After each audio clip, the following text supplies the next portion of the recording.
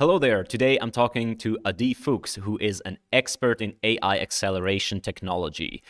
We talk about a whole bunch of things in this interview, but it is a little bit of a special thing because it's not about a paper or anything, but it is about a series of blog posts that Adi has authored. I am very much a noob in the AI accelerator field, so I thought it'd be really cool to talk to someone who really know what they're talking about, who are in this industry and can explain everything, from very technical to very noobish for me. So we go over a whole bunch of things like why do we even need accelerators? What are the reasons behind it? Why are GPUs here and why are they good for AI? Up to very, very modern approaches to AI accelerations, TPUs and beyond that. So if you're interested in this, watch the interview. It was very cool. I learned a lot and I hope you do too. Without further ado, have fun.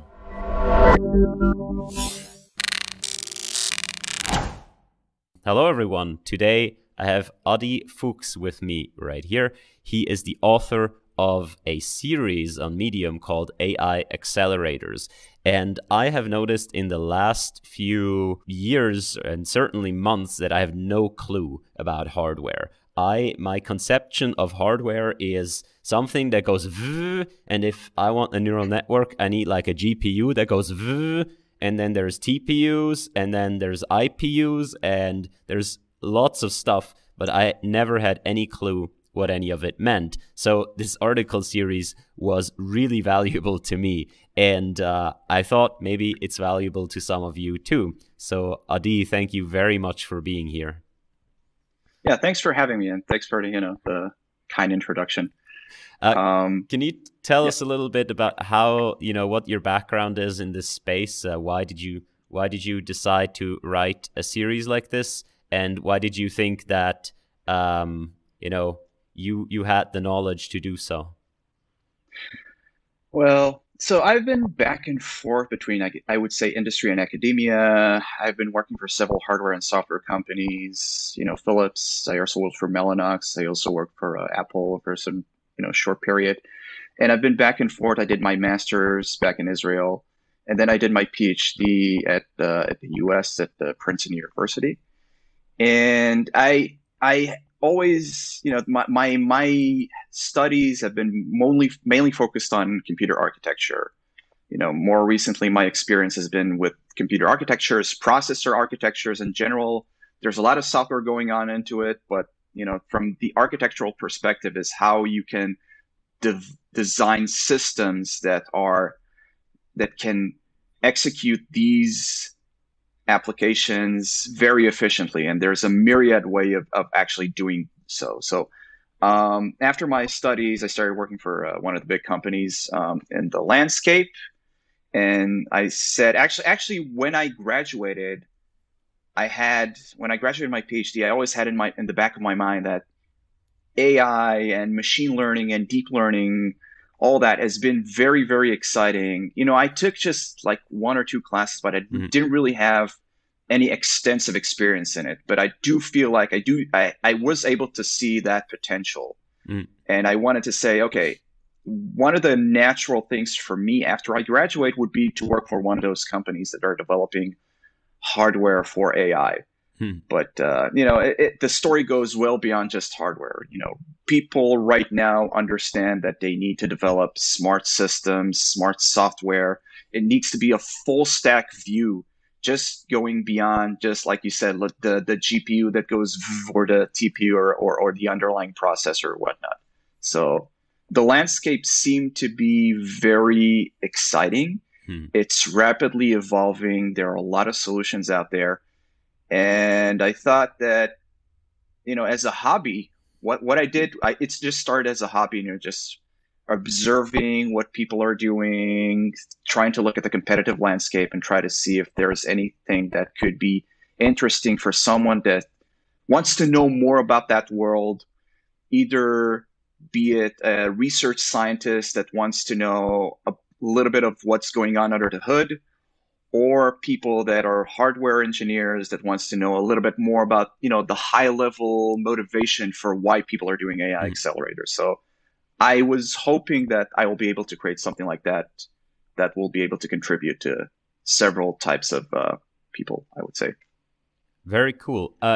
So my question is a little bit, why, what does it even mean to build hardware for something? Like obviously, we have computers and I can do pretty much anything with a computer. What does it mean to say make hardware for AI? You have this term of user to hardware expressiveness. What does that mean? So I would say I would, as I said, there is it's more of my term in lack Hmm. of a better term. I would say that probably people have several either academic or industry more accurate ways to depict this. Is that the user knows on the high level what they're doing, what they want to do, what type of models they want to explore, Hmm. and how they translate it to high level code, like Caffe, PyTorch, TensorFlow, and all that. So the research scientist has the big model that they want to explore. But under the hood, there is what the hardware understand it, what it can execute. So if you look at it, you can see that there is a lot of layers that you need to go to that you need to lower from the high level code all the way to the to the bits that are basically executing on the electrons that are flowing. And it gets really, really complex because you need to have a full stack view and really know whatever crazy idea that the user is doing and whatever and the last low level detail of everything that your hardware basically can execute. You know, Hmm. either degrees of parallelism, how it accesses the memory, be it DRAM, high bandwidth memories, HBMs. There's a lot of things that are going on. What are your precisions? Are you doing FP32? Are you doing FP16, BF16? Are you doing integers? What is your bit width? And there are a lot of details that someone needs to understand in order to build a full-fleshed, fully capable compiler stack that you can basically write whatever you can think of, and it'll out of the box be not only working, because as you said, you can basically compute everything, right? I don't know, Church Turing thesis. A computer is a computer, but there is a difference between just solving the problem mathematically or accurately and actually doing it in a performant fashion, because you can either solve a single problem and it will take a month to run, or you can solve the same problem and it will be more efficient and it can take, I don't know, like a few hours or even a few minutes. Hmm. So that's the idea of user to hardware expressiveness. The user Yeah. can think of whatever and the hardware can execute whatever, and you need to bridge that semantic gap between them. And okay, let's say we agree that we need to build hardware for AI. You go through a little bit of the history of that, I guess, starting with what everyone knows, which is kind of Moore's law, that processors or number of transistors increased over time in an exponential fashion. But then you go into some less known laws like Dennard scaling, all of this leading up to saying, we've reached the end of clock frequency. I think this is also known. What's also known is probably that we have replaced essentially speed with number of cores, and we're going into parallelism now. You draw an excellent comparison to GPUs here, GPUs being the current super many core architectures, or not current, but in the history, they had more cores. What makes GPUs so attractive for AI in the first place? Yes. So I think this goes back a little bit to more of the intro. You're Mm, just saying hardware and you're saying computer, but the fact that you can compute things at certain speeds have been key enablers. I go in the introduction, I'm talking about AlexNet, right? You mm, see in the AlexNet paper, they say in the abstract, we were able to develop a GPU implementation, an efficient GPU implementation that allowed us to crunch a lot of data and train a lot of data within a reasonable time frame. and get a super fancy model that can run efficiently and within reasonable times. And that basically was a key enabler. Yep. What I didn't even mention is that for example, for natural language processing, the same story happened. If you look at the attention is all you need paper, they were able to say in the abstract, we were able to train it on GPU for 3.5 days, which was order of magnitude faster than previous solution. You know, all those LSTMs and RNNs that have this inherent sequential part that we were able to devise a new architecture that is able to run on hardware. And just by being able to harness the power of GPUs, we were able to run, and it basically unlocked our capabilities. So the ability of hardware has been, the role of hardware has been very significant in basically being the key enabler of AI capabilities. And that's why I think this series is very important. Going back to our discussion, you know, trying to talk about frequency, it's good to know about the history, because when you're talking about AI accelerators, is essentially, why do we need accelerators? Why and why now? So as you can see, as we said at the beginning, there was frequency. We were able to get our circuitry going faster. You can say that, okay, we back at the 90s, you can have like this 486 going at 33 megahertz all the way to like 100 megahertz. Then came the Pentiums, and people will say, yeah, I have like, I don't know, like 300 megahertz, and then you go to like a gigahertz. And then it ultimately going to the Pentium 4 with like 3 or 4 gigahertz. Back at the time, you know, during that time, people understood that because you're not able to do Dennard scaling, you know, that the Dennard scaling, what I mentioned there, is the actual real problem. You know, going beyond Moore's law, the Dennard scaling says that it's not only that you can have smaller transistors, they can also go faster, and you can cram more transistors, and you can have like, if your dimension scales by k, you can have k to the squared number of transistors. Each one will be k faster. And the key enabler there was that you were able to, you know, to lower the voltage by that factor. The thing is, back at the 2000, the voltage stopped scaling at the rate that you were able to increase the frequency. So you can get faster circuitry, but your power density essentially increases. And that's where you can see that the graph that increases. And then people say, okay, we cannot have faster transistors. So that was the first stage in the evolution. Cannot have faster transistors. You can see like the green dot is basically plateauing.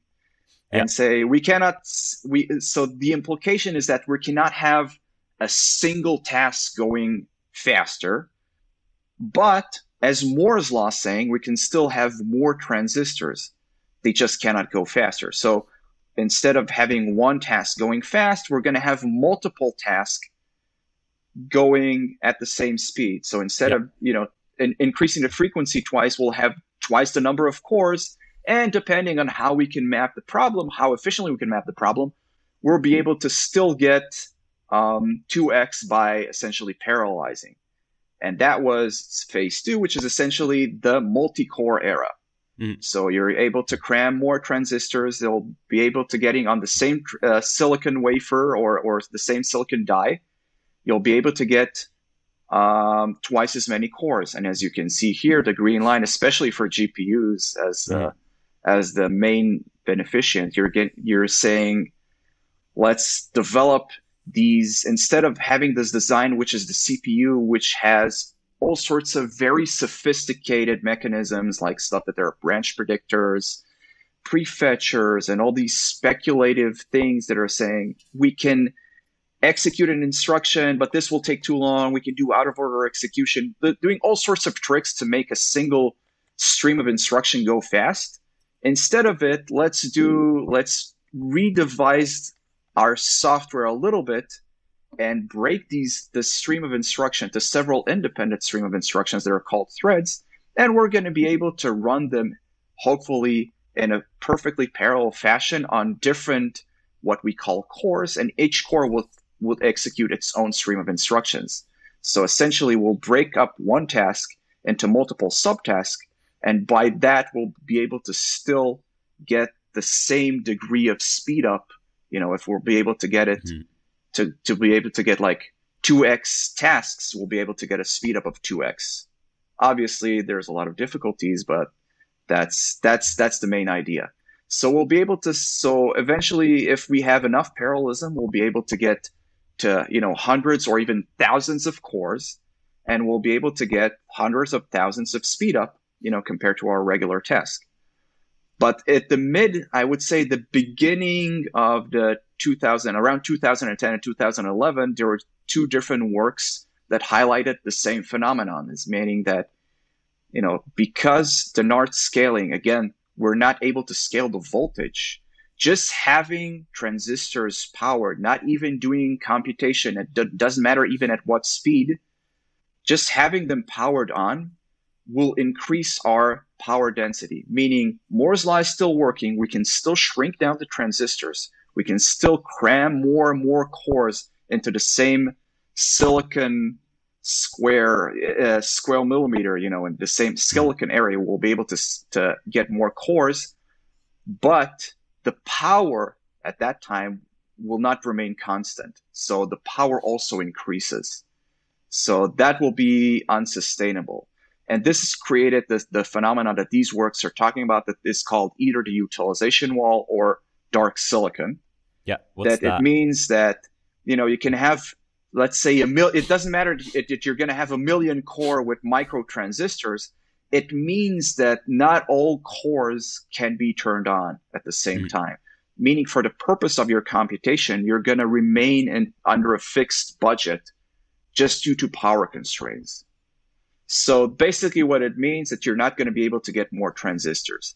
And at this point... And sorry, the power constraints are mainly due to us not being able to cool down a thing that consumes more power. Yeah. Or what are the constraints there? So the constraints is that the power density, the watt per millimeter square just starts growing exponentially as you start exponentially cramming more transistors, because the power per transistor stops scaling. It remains constant. So you'll have 1000x transistors, you'll have 1000x the power. And that creates a problem. That will be unsustainable, and that will require cooling that either does not exist or is super expensive to manufacture. So, and that created a problem that essentially says that, okay, we're not going to be able to get more transistors. So if you're not going to be able to get more transistors, then came the notion of building accelerators, meaning that instead of having a single piece of silicon solving a wide range of problems, you're going to be focused on a little bit of a narrow scope of certain applications. And those applications needs to have some properties. So, and that's the idea. If we're not going to get more transistors, we're going to be able to create smart, purpose-built circuitry with purpose-built compute and memory and communication that is basically targeting specific problems. You can see an example like video encoders, Bitcoin miners, and AI. Yep. So you can see there, if you look at more general purpose processors, if you can look at power efficiency or even performance, you can see that the general purpose processor does fairly well for a wide application range, but those accelerators are, for example, for FFT or graphs or matrix multiply, they're really good at a certain task, but they do really poorly on something else. For example, you cannot run your operating system, or you cannot. It wouldn't be recommended for you to run your operating system on an AI accelerator. So wait, just wait. Like the community's gonna figure it out. You just need to scale enough. But I guess I think from this point on, it's sort of common, let's say common knowledge again, that GPUs were purpose-built for graphics, but inherently that meant kind of matrix multiply things together. And then on the other hand, deep neural networks, just by happenstance, by being convnets or feed-forward networks, also using a lot of matrix multiplies. And I guess that was just, how the universe works. These things came together, and that was just a really neat fit. And the point, though, is the GPUs weren't made for AI in the first place, even though it seems to be like a really good application for them. What's GPUs are good for AI, but what can be even better, right? Like in which places are GPUs still suboptimal for the AI things that we are doing? Well, it really depends on your application's demands and the application scopes. For example, Mm-hmm. you can see like in the map that you're showing here, you can see that GPUs are really good at flexibility, and they're really good in having matrix multiply. As you can say, linear algebra is something that GPUs do pretty well. And if you can map a lot of these problems, like a lot of confs and recommender models and all that, you can map them into a GPU and do dense linear algebra pretty well. That Mm-hmm. will give you a fairly good boost. But if you could devise a certain, if you would go all the way to the efficiency and doing something really, really specialized, you'll be able to say, let's develop an accelerator that just does ResNet, for example. That'll be really, really Yeah. contrived to collapse to a certain type of network. Theoretically, everything will be hardwired. Even the weights and everything will be perfectly fit for that, but it would Yeah. not be able to execute anything else. So if you would be, Yeah. it'll be very, very bad in doing other more general purpose AI. So that comes the question, how can you trade flexibility for efficiency? For example, Mm-hmm. one of the things that some of the companies that are not GPU based companies are tackling are these large language models. For example, those GPT-3s and all that. And Yeah. GPUs, if you look at the A100s, you can see that GPUs I would say that it was a conscious engineering decision for NVIDIA to go for high bandwidth memories, that are basically fast memories, but are limited in capacity. Mm-hmm. Alternatively, you can go for something else. You can go for a slower DRAM-based memory. So HBMs are fast, but they're limited in capacity, and DRAMs are huge and have like terabytes versus, dozens of gigabytes. And if your model requires terabytes of data, you would need hundreds or even thousands of GPUs just to be able to have to do everything in memory, to have the Mm-hmm. same, to map the memory space of your model. And that would be something that, I'm not saying that GPUs can do, but it would require a lot of GPUs turned on and a lot of power and a lot of communication going from different GPU systems to be able to train a single, like hundreds of billions of parameter model. So, I mean, that's exactly what we see, right? right. Okay.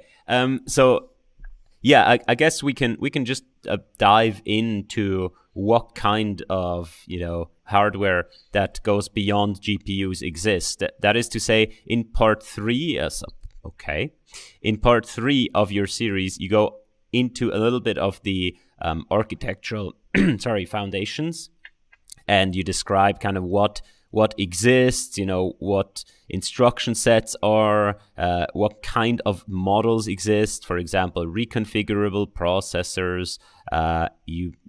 You make sort of a good, very extensive background overview, which we're going to skip right now, just due to time. I just found this very, very funny. I guess that's why you posted it here. Yeah. So there is this is a single instruction on that I can use on an Intel processor that computes approximations to the reciprocal square root with less than 2 to the negative 28 relative error of the packed double precision floating point values from these things, and stores the result in that thing with write mask Yeah. K1. That is excellent. Like I need that instruction every day. Yeah. So, But yeah. depending on the way that this is basically showing how you can devise when you look at a processor, the traditional model of processor is called a von Neumann model. It's you're saying Mhm. that you have a processor, your processor accesses a memory, your processor fetches an instruction from the memory, it decodes the instruction and says, oh, yeah, we should do this and that. So this instruction accesses the memory and loads. Let's fetch the next Mhm. instruction and all that. So the instructions are basically built from an ISA, which is the instruction set architecture, which you can think about it as the vocabulary in which the processor says. The processor Mhm. supports. Some processors support x86, some processors support ARM, and so which is I would say like the x86 is an example of what we call a complex instruction set computing, or CISC, and ARM is the RISC. So there was a trade-off between how much you're going to be able to have a single instruction compact nicely, which will take less memory. So you're going to have a large vocabulary to express more complex computation versus the RISC, the reduced instruction set computing like ARM, that is going to basically be translated to a lot of micro instructions that will be simpler. So that was an Mhm. ongoing discussion, but this gives a background of how basically a processor works. So Yeah. there are a lot of concepts that I showed at the part 3 that were basically used as the background for part 4. Historically, Mhm. I wrote part 4 as the combination of part 3 and part 4, but someone said, but a lot of people just advised me that this is just going to be super long, so I needed to break it down. So, Yeah, so if anyone wants the background, this article is really nice on sort of the foundations of all of this if you want that. And I think people can relate a little bit because in NLP you have this whole tokenization problem of, how big do you make your vocabulary, and if you make it too small, you're going to have to break down stuff into smaller pieces and so on. Just I think it's approximately the same concept right here. You're trading essentially memory for speed. mm-hmm. And also the thing is that you need a very smart compiler to look at your Yeah. code and say, okay, these sequence of, if for example, if you're writing in C, so these sequence of instructions are going to be translated all to that single instruction. And that way Mm. you'll have a smart and very, very complex compiler that will be able to map your sequence of operation into that. Sometimes it works, and sometimes you're just going to have like these ghost instructions that no one's really going to use. So, So here in part 4, I think it is the longest part, and you dive into the various companies, startups that exist today building AI accelerators or AI hardware in any form. And we have to say that you are associated with one of those yeah, companies. We're not going to say which one, though, obviously with the best one. obviously. But but I felt reading the article that I didn't feel any favoritism, so I was pretty happy to see that. Now we have a lot of them even discussed in your articles. Do you maybe have some that you wanna highlight in particular to just maybe show the diversity of the field and where it's going? Yes. So while there are a lot of solutions out there, I would say most of them stem from a handful of a few architectural ideas that were highlighted in Mm. part 3. So I would say that there's the GPU with the CUDA Yeah. that has dense linear algebra that is basically Hmm. has this this execution model, single instruction, multiple thread. It's the idea of the classical von Neumann model. You have instructions, they're translated to processor level ISA, that the instruction set architecture that NVIDIA GPUs understand. And it's being Hmm. parallelized, and it has all these systolic like execution. And a systolic array is an idea that dates back to the 1970s, where you're going to have a single piece of hardware that is really good in doing matrix multiply, because the data, when you're doing matrix multiply, the data from the A and the B matrix is basically flowing like that. And if you have a very smart circuitry like that, which is in a sense a smart accelerator-like engine just for matrix multiply, it'll be able to carry out matrix multiply really efficiently. So the GPUs have that, and you can say that there are some other companies that I would say that are in the camp of VLI, a combination of what we call a VLIW, a very large instruction word, where you're going to have a heterogeneous array of compute machines, like a memory compute machine, a vector compute machine, a matrix multiply, and maybe some sort of a linear compute machine for your ReLUs or tangents operators and whatnot. And you have a static compiler that basically creates this huge instruction that says, okay, this data goes to the vector unit, this data goes to the matrix multiply, and this data goes to the vector unit, and you're able to, and the timing of all these units, and you'll be able to have a smart compiler that statically creates this single word that is going to be fed to all of them. So you can have at compile time, a smart compiler that will be able to efficiently schedule these different data or operands to these machines, and they will be able to get really efficient execution. So for, I would say, the systolic / VLIW camp, I would say things that are, arguably the most famous example is the Google's TPU that was presented at, I would say, mid 2017 at a conference called ISCA, the International Symposium of Computer Architecture, which is the biggest computer architecture conference. So they showed a model that is basically, the TPU is based on a big systolic array execution with a linear unit and this smart memory, and everything is being fed, and they have a smart compiler that translates AI code for that is able to execute DNNs, these deep neural nets. And that was the first time, arguably the most famous non-GPU AI accelerator that was presented. So you have the Google TPU. You also have a startup that is called Groq. Some of its founding members were part of the Google TPU team. There were architects at Google that took parts of that took some of the ideas of Google's TPU and created a more commercialized accelerator for deep neural nets. And also there is Habana. So I would say Google, Groq, and Habana are, I would say, the camp VLIW plus systolic array accelerators.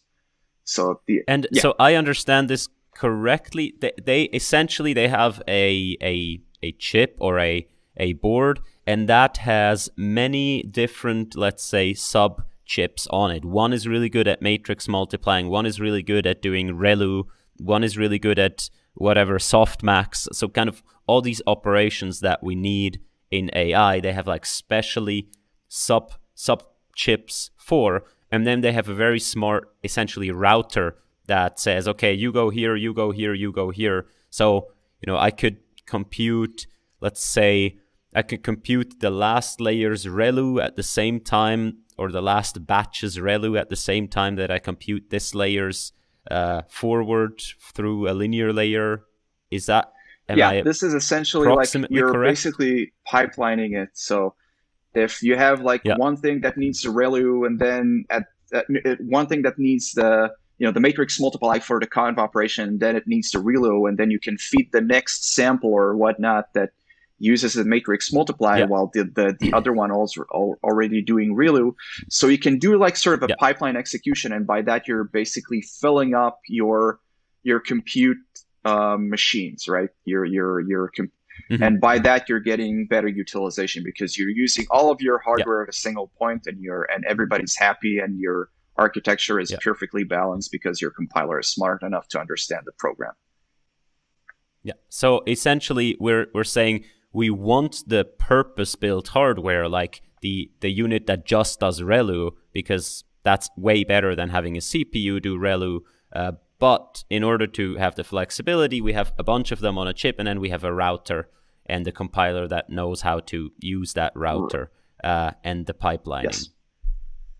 Okay, excellent. But that it seems really it seems like, just from me now, it seems a little bit still in the spirit of like a GPU, of what you said, that you essentially have this von Neumann model, except here there's sort of pipelining added, there is distribution to different subunits added, right? But it's still these kind of instructions that are in sequence, and the compiler needs to understand how to translate a program into that. And as I understand, the other companies here, they're trying to go sort of a bit more out of that paradigm. Is that correct? So I would say the other big directions that companies are doing is the data flow directions. So some companies are combining two elements. One is called reconfigurability, and the other one is called data flow. So their reconfigurable data flow, I think that Tenstorrent are doing it. I think that SambaNova is doing it.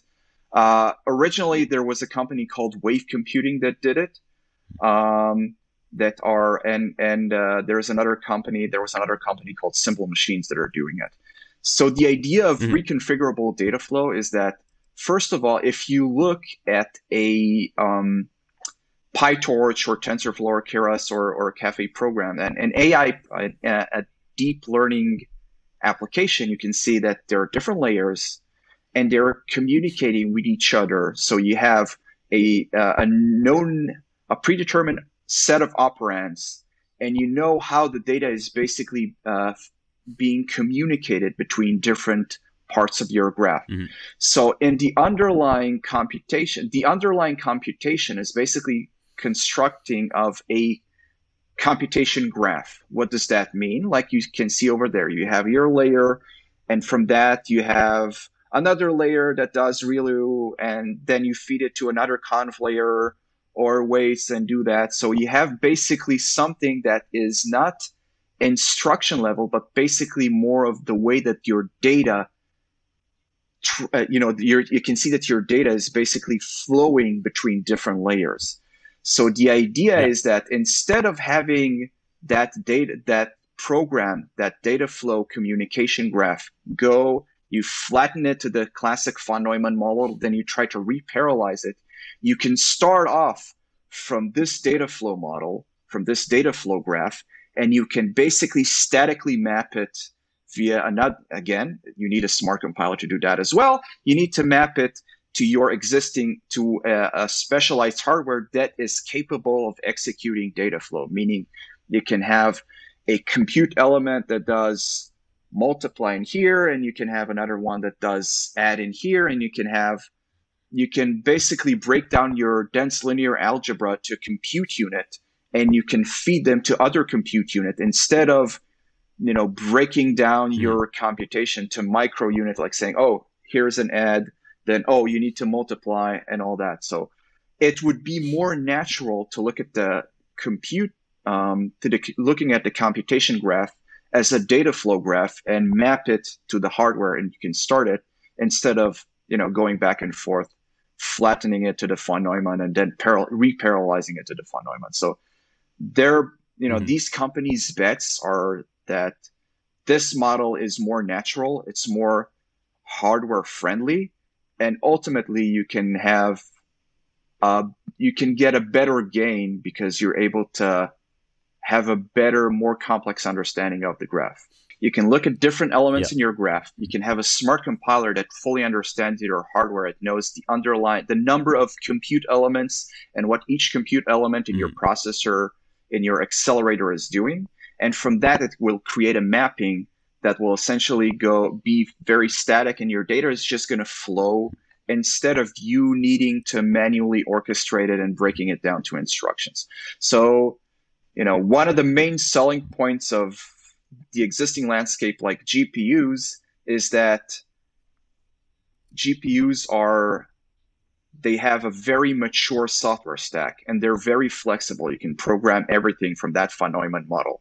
If you can create a flexible enough architecture, you'll be able to basically handle new models, because the main challenge for you to build an accelerator company is that it takes 2 or 3 years to tape out a chip. Meaning you need to think about your idea, you need to think about your architecture, all of what you can execute, and you need to be generic enough, because within 2 or 3 years, it's possible that your application has completely shifted away. And if you look at those, the mapping of specialized accelerators, if you're here, but your application space has moved here, you're not going to be able to execute it efficiently. So you need to be very open-minded, and you need to be very mindful about being flexible enough to support this. One of the main challenges for that is the ability to create a smart enough software stack that will be able to execute it. So it's not a trivial task. So you can take the wave computing case as an example. Wave computing was a company that was really revolutionary. They were able to present a commercialized accelerator that does reconfigurable data flow at the beginning of 2017. So they had, a fancy hardware with 15,000 cores running at 6.7 gigahertz and a lot of engineering complexity that is able to have both slow memory and fast memory and all that. But from what I understood, that the CEO interviewed and say, okay, we were not able to succeed in it because it was so complex that, going from the basic cases where we were able to showcase a few kernels, trying to generalize that to more complex and real world application, we found that our, hardware software stack had to solve intractable problems, and that would become unreasonable. So I would say that their problem was that they were way, way ahead of the curve. People were just exploring these problems, and they were not able to estimate those difficulties. They were pioneers, but ultimately, it didn't pan out so great for them, because eventually they filed for bankruptcy. There's also this concept of in-memory compute or near-memory compute. What is that about? So there are several notions of how close the compute and your memory should be. So one form of near memory compute is saying that you have your memory model, and from that you're loading it to what we call a software control scratchpad memory. So you have small, fast memories. You can think of it like as a processor cache, but they're software control. Traditionally a processor cache, like in the von Neumann model, is basically has a heuristic of saving the most recent accesses just because this is like the hot data. Yeah. And a software-defined scratchpad memory is something that is more compiler controlled, that how you're going to be able to access. One of the things that one of the guiding principles of devising an accelerator is that you're basically able to anticipate how your memory and data accesses are going to be like. You're going to have a handful of basic computational structures that you're going to iterate over a lot of data, and it's going to be really recurring. That's one of the things that enable you to develop an accelerator in the first place. So a scratchpad memory is a fairly small and fast memory. It can be kilobytes to like a megabyte of data that is really close, and it sits within the same piece of not even a piece of silicon, but within the same core within that piece of silicon. And you'll be able to communicate that data fast. It will take like 1 or 2 clock cycles. Another approach would be a processor and memory approach. That's when the processing element sits really close to the actual memory model. If you're going to manufacture something like a DRAM or something that is called memristors, which are memory-based resistors, you're going to be able to manufacture a memory module that is going to have logic elements inside of it. And you can see of those examples like Mythic or one of those companies that are developing what we call the processor in memory, is the idea that you can look at deep learning computation, and you can look at the dot product, and from that you can do analog computation, but that will be fairly complex. But the idea is that you don't really need to fetch back and forth data from the memory, because it's all within like this special circuitry that sits within your memory module. Mm-hmm. And you're saving a lot of that energy going back and forth from the memory chip and into a different chip, which is the memory, the compute memory, the compute processing element. So it's essentially like having a lot of, like, given that we already have a lot of cores, that we also have like lots and lots of registers at those cores, but the registers aren't just for, temporary data, but they are actually the memory. Yeah. Okay. So it's, in a sense, you can think about it as, the difficulty is that you needed to really change the memory that you're manufacturing. That's something that not a lot of companies are doing, mm-hmm. but it's a promising direction, because, if you have something that is less dependent on your transistors, so it's less prone to the failures of Moore's law. Yep. So the end of Moore's law might not be the bottleneck for some of these modules, but there are other things, like you can see that there's like an analog to digital converter, which could be power hungry, and that creates a slew of analog compute problems. So there are also a bit more, let's say, call them esoteric things that all of these were already esoteric to me, but there are more esoteric things, like there's like optical computing and neuromorphic computing and things like this. What are, do you have any favorites there, or anything that you think is promising and not buzzwordy?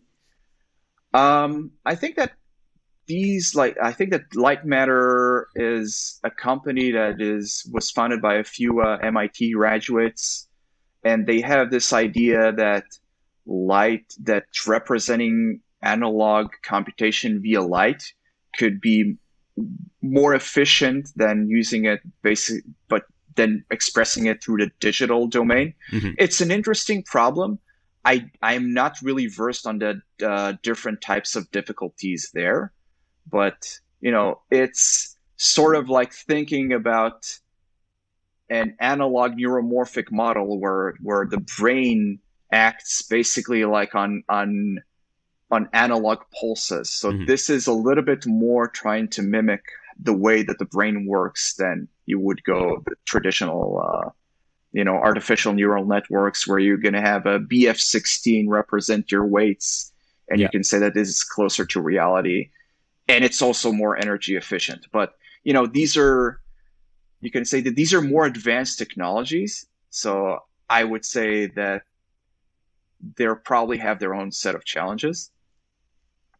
And, you never know which one of these technologies will prevail and be, the winner.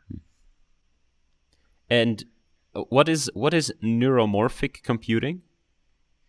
I think that the neuromorphic computing, as the way that we know it, is the form of analog computing.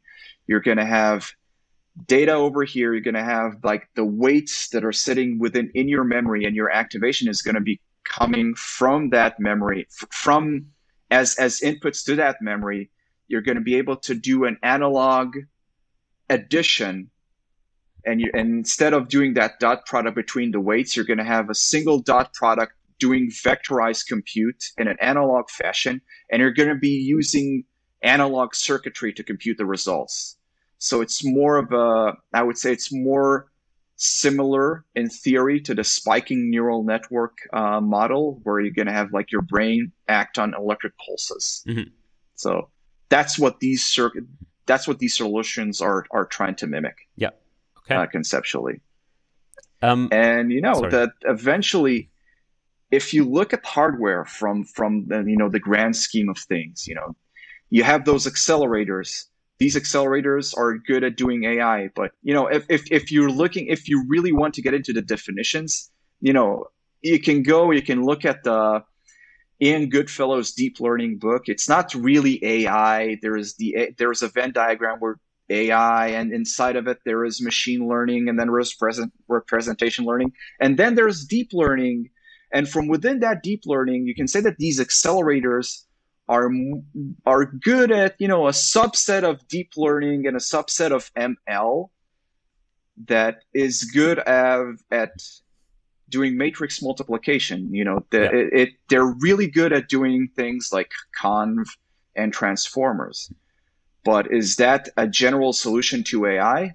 No one really knows. You can say that the interesting thing is that because the hardware was a key enabler, it's also sort of used as a limiter to what you can achieve. Yeah. People are saying, is attention all you need? Is conv all you need? Could be, but one thing is for sure is that it consists of most of what your hardware can do. Your hardware is really good at transformers and attention and convs, but if there is that how intelligence really work? Maybe there's a huge slew of applications that can mimic more human intelligence that are not that cannot be efficiently ran on hardware accelerators, the way that they're built today. And we're not going to be able to explore it just because we don't have the hardware for it and we don't have a way to run it efficiently. Yeah. So it's an interesting problem. I mean, there is this concept. People say this, right? This is a sentiment that's echoed throughout the community that, for example, graph neural networks, we don't have good hardware for graph neural networks, and therefore probably we're not going to explore them as much, which also means that hardware manufacturers, since we can't demonstrate that graph neural networks are really good, won't build graph neural network chips. Do you see this?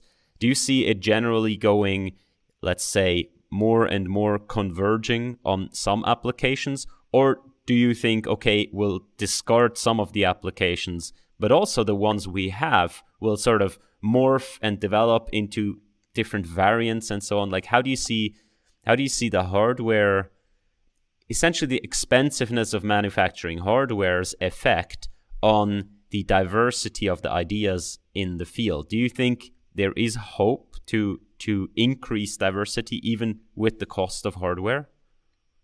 It's an interesting question. I would say, obviously, money makes the world go round. If there's money within these applications, you're going to be able to build the hardware for it. Mm-hmm. The thing is, like we said earlier, hardware has been a key enabler for what you can achieve. And basically, if you cannot run your application on hardware, it will be hard to create that ecosystem for that application to be able to justify building specialized hardware for it. So it's a bit of a chicken and an egg problem. Yeah. If I were to develop an accelerator for a non-Euclidean set of problems, I would first need to look for the applications for it. I will need to be looking for that justification for it, simply because, if I'm a startup company, I'm going to have to need funding for it, right? Mm-hmm. But if you cannot have if you don't have people that are exploring it just because there's no hardware for it, you won't be able to find that justification. So it's a bit of a chicken and an egg problem. Mm-hmm. So as I said, maybe attention is all you need. Maybe conv is all you need. For surely it's most of what we have right now. And it would be interesting to see. I would say that, as I said in the final thoughts, I would think that in the next 2 or 3 years or so, the things are going to become clearer and architectures are going to be able to stabilize just because we understand the problem better. Yeah. It will take us like 4 or 5 years to really converge to a set of common practices and the way that we're developing hardware, the way we're developing software libraries, and the way that we're developing compilers. We're going to be able to have like this, I would say, like 3 or 4 stable software stacks that are really good at the conv and transformer games. Mm-hmm. Will there be other models to create other stacks? Sure. But if I were to start a startup today, it would be really hard for me to go for, the conv and the transformers, just because, this is saturated field and people are doing it fairly well, and you're basically almost maximizing what you can do in your hardware. Yeah. You have the last saying here in your final thoughts is everything old is new again. Do you wanna explain what that's about? Yes. So there are a lot of, it seems like there's a bit of, you can say that on one hand, these models have been the most popular models, those key enablers, those AlexNet and those ResNets, those attentions and BERTs and the GPT-3s, they all originated in academic papers, right? But in the hardware field, there's a little bit more of a disconnect. I would say that there are a lot of papers. There are dozens of papers presenting new ideas every year. In the top conferences, there are the ISCA, HPCA, ASPLOS, and Micro. But eventually you can see that all these accelerators were basically using ideas originated like 30, 40 years ago. Processing in memories was, I would say, in the 1980s. VLIW, again, the 1980s. Systolic arrays, the 1970s. Data flow programming is the 1970s.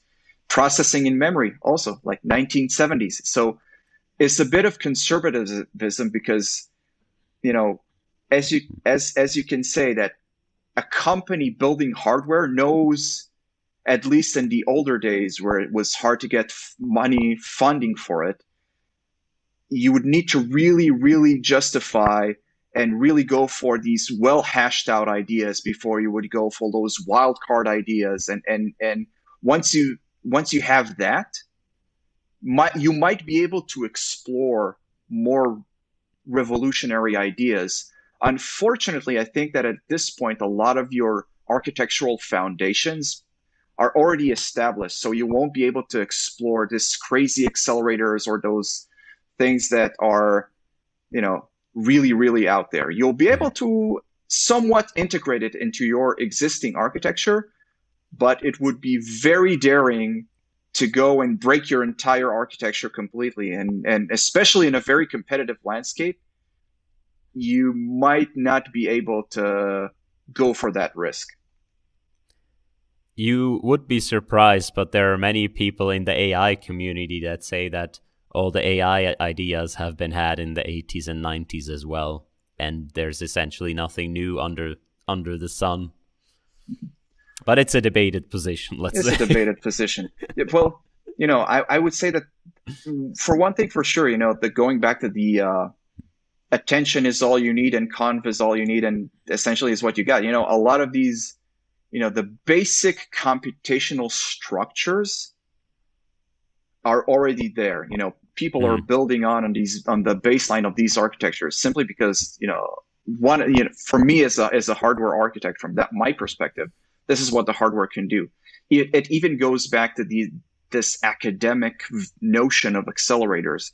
There's a work called Stream Data Flow Acceleration that was presented in ISCA of 2017 that they're saying, okay, the acceleratable domains need to, they need to fulfill certain properties. They need to have like a fairly confined control flow. They need to be like fairly repetitive. You need to know how the data reuse.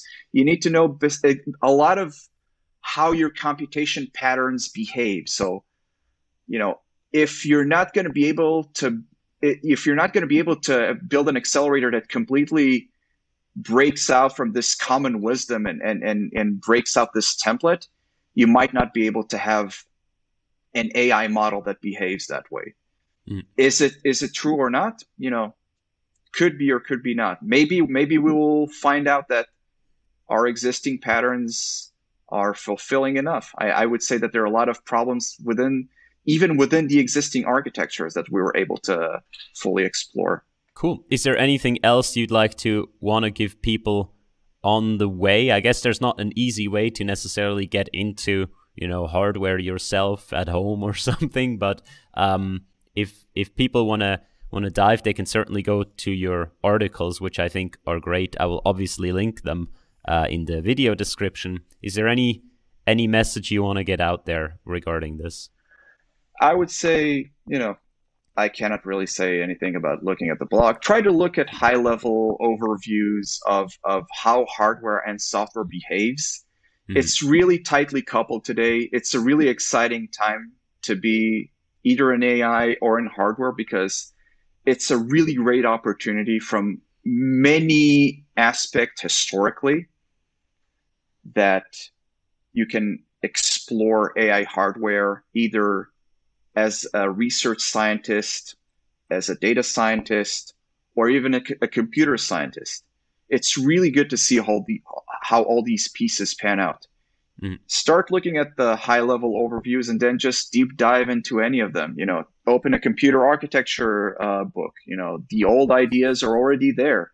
Try to look at the high-level white papers from the big companies, the Googles and the NVIDIAs, and some of the accelerator companies.